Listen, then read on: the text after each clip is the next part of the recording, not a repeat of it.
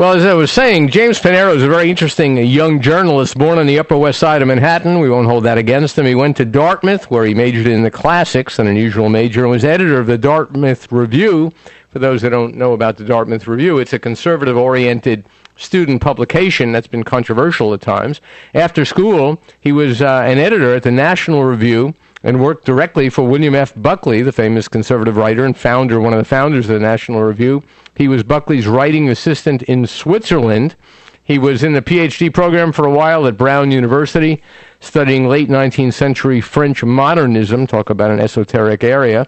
And then he's been at the New Criterion, a very interesting, little known, but check it out if you have the interest, very interesting cultural publication that has really, for its size, really had a big impact in the cultural debate in America at times. And he writes regularly for the City Journal, the Manhattan Institute, for the Wall Street Journal, and other publications. And I hadn't never met him before. He was on this tour that I was on late last week, sponsored in part by Cabot Oil and Gas down in Susquehanna County, Pennsylvania, and I suspect it was the first time he ever got a look at natural gas drilling and hydrofracking, and he's joining us right now from New York. Good morning, James. Thanks for being with us. Good morning. Great pleasure to be here. Great to have you. First question, of course, is with your background, what were you doing tramping around the mud of northeastern Pennsylvania? Why did you have the interest, or enough interest, to come up there and see what was going on? Well, I have a great deal of curiosity about this issue. I want to write about it for City Journal, and I hope to have a story out about it in the next several months.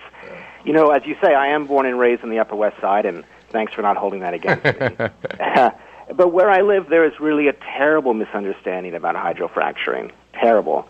And whether it's ignorance or willful blindness, you know, I had friends talk to me when I said I was going on this trip. They said, don't drink the water. Did you drink the water? Did you light the water on fire? I think they expected it to look like some World War I trench wasteland. Right. And it's totally not that at all. You know, I have my theories about, you know, why downstaters like myself have this relationship to this issue. And I think it has to do with a kind of mystical, quasi-religious understanding of the environment that's really detached from reality. Environmentalism is a faith to many of the people I live with down here. Well, I think you're absolutely right, and it's replacing a faith that people once had. You know, you read Genesis, and it's clear, I mean, it's stated explicitly that God made man to rule over the animals, to rule over nature. Now, with the decline of the Judeo-Christian traditions in our society, we have a kind of pantheism, or you know, a primitive form of religion that's almost a throwback to earlier times, pre-Judeo-Christian, where people impart to nature certain holy qualities that just aren't there. They project a mysticism into it that I think is a replacement for the spiritual needs of people who no longer believe in traditional religions. That's right, and you can trace this back to Emerson, and before that to Sweet. The transcendental, very much so, transcendentalism. Transcendentalism, yes. And you know, so knowing that, the problem is that you can't appeal to common sense on this issue alone. So we can make common sense arguments all we want, but that's just not going to convince people. So you have to, I think, look at this kind of faith they have and make arguments based on that faith system. I agree. Let me note that James Panero recently did a lengthy piece for City Journal on PCBs in the Hudson River, something I have a good deal of familiarity with, and people were told early on that PCBs were going to be this great danger. Federal government, the state government stepped in. They forced GE to spend well over $1 billion, I think it is now. And there's never, ever been a showing that anyone was ever harmed by PCBs in the Hudson River. And I know that very well because I covered it for many, many years. By the way, I started out when I first was writing about PCBs in the Hudson River, James, and this was back in the mid-1970s when the whole thing was unfolding. I started out believing that there were going to be serious findings of public health harm, of environmental damage, and I was waiting and waiting and waiting for the results to come in, and when they finally started coming in, there was virtually nothing there to show that anybody was harmed by this. So I underwent a transformation which helps explain a lot of my attitudes today towards the environmentalists who I know use these issues to raise hundreds of millions of dollars, literally, maybe even billions over the years, in funds by scaring people. Were you surprised at all by what you found as you studied it's really over about a 40-year period or 35-year period, the evolution of the PCB story in New York State? Well, it certainly has so many chapters, and, you know, what I saw upstate really the destruction that was occurring was at the hands of the EPA, enforcing this Superfund cleanup that was totally unnecessary. It was really disrupting the lives of the locals up there. And in fact, it was releasing PCBs into the Hudson. It was a purely punitive move to punish GE.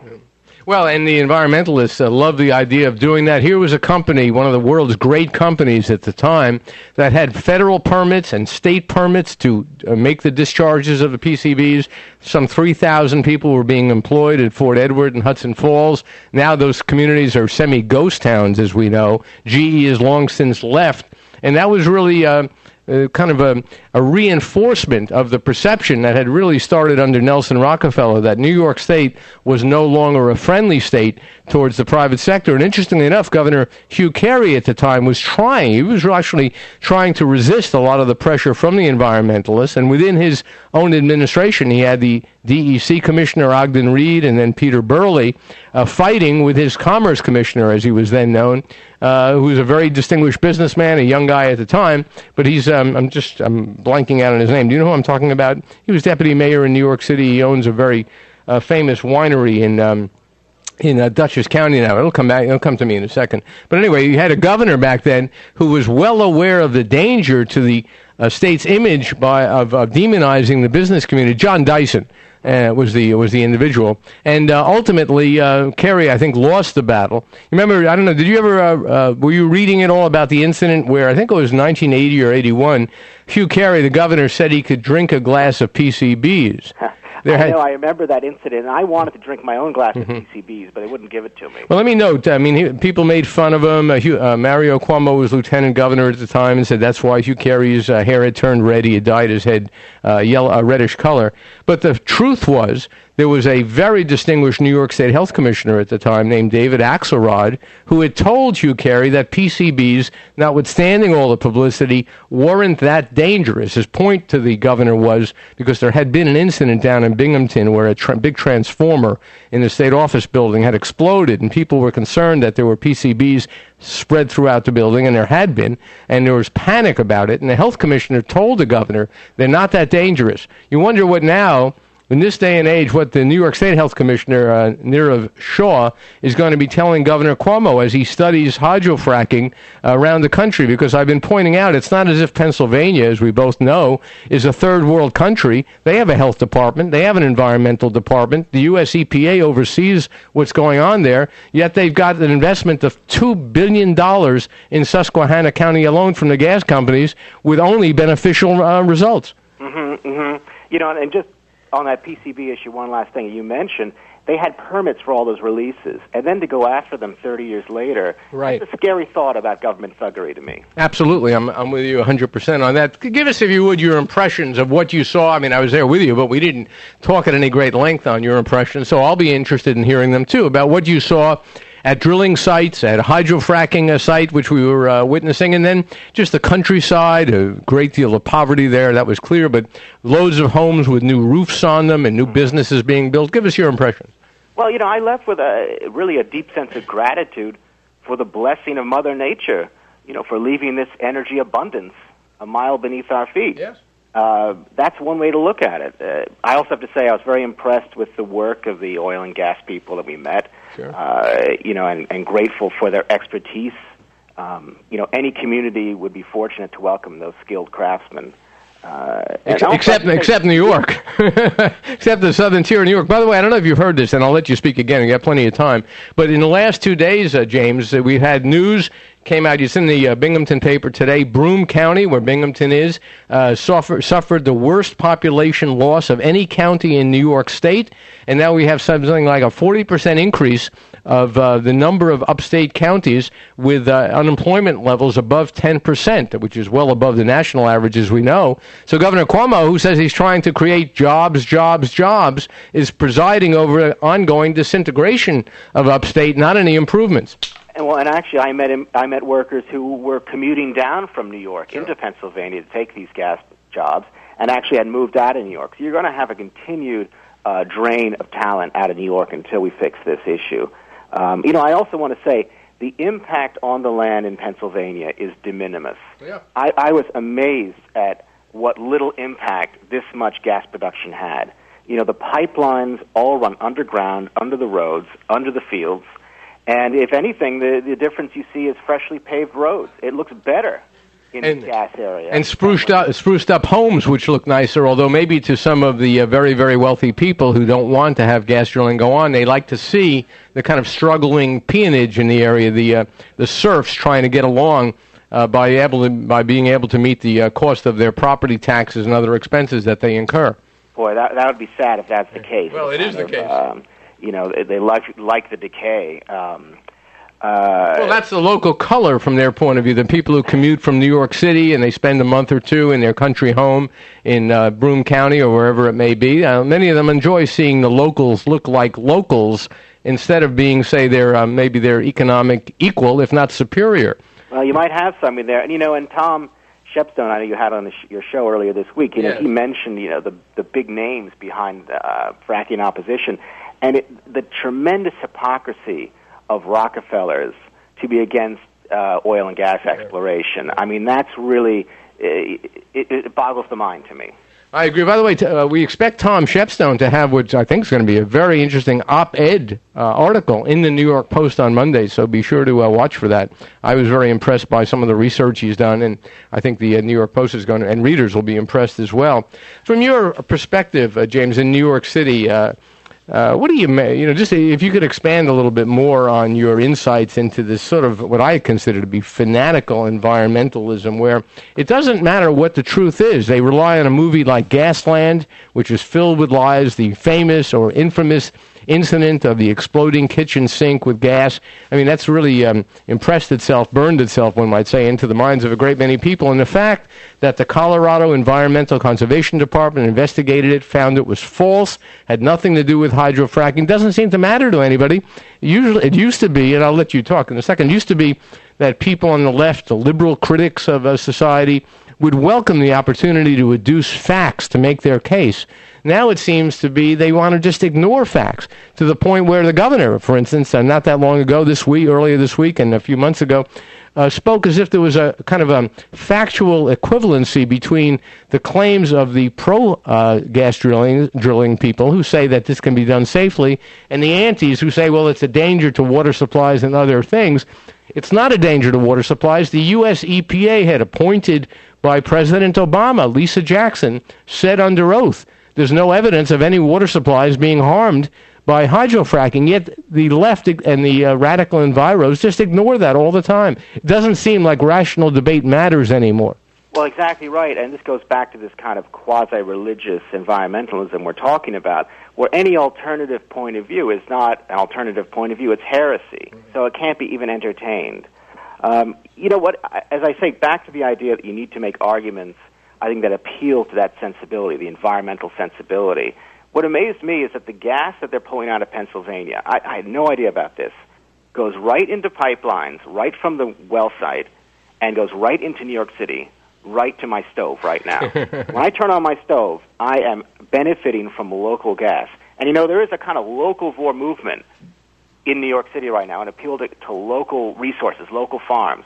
Well, this gas is local, too, local energy. Right. And that, I think that has great environmental appeal. They don't have to truck this stuff in. We don't have to negotiate with the Middle East for it. We don't have to. It's not generating nuclear power. Let me also say, too, that here in New York City, I'm on my co-op board. And like many co-ops, we are replacing our boilers. Sure. Because dirty oil number 6, you no longer can use it. You have to go to number 2.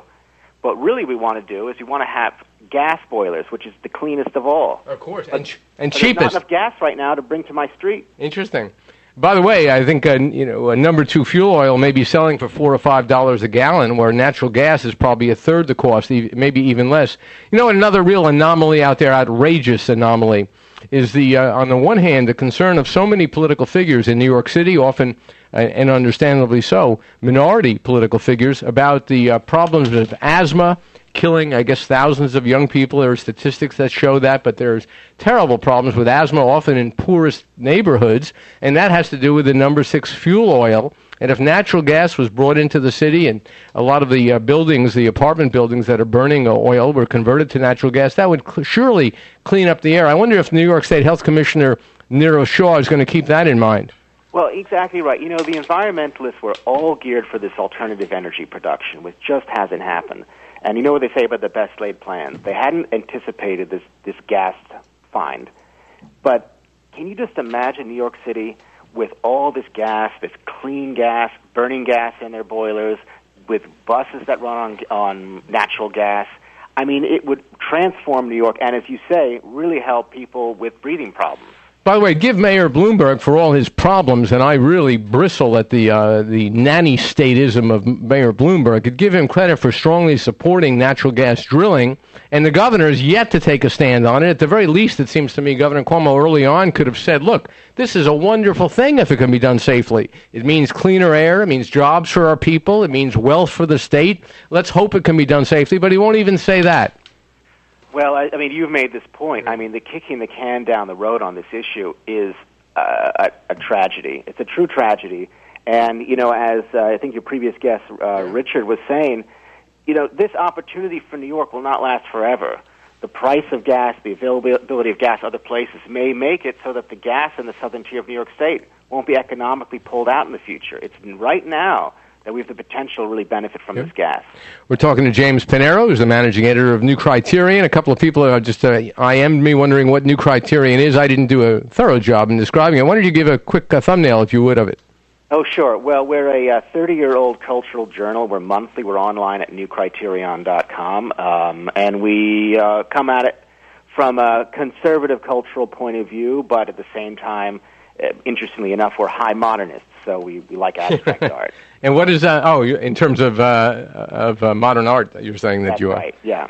And Hilton Kramer was one of the founders, or the founder, is that founder? Excuse me. He was a one-time very famous cultural and art critic for the New York Times and the New York Post. Yeah, Hilton, and for the New York Post, right. Hilton was the chief art critic for the New York Times and decided to leave in the early 1980s because he wanted more editorial freedom and founded his own cultural journal. We're a nonprofit, and regrettably, Hilton passed away a year ago, but we try to carry on his legacy at the publication. One of the things he used to do for the New York Post was write a Times Watch column, isn't that right? He really turned against the New York Times and felt they had kind of gone over the left bank, so to speak. Yeah, it was a great column, and the funny thing is the Times actually wrote a very nice obituary for Hilton, and very cleverly kind of slid over the fact he wrote a Times Watch column.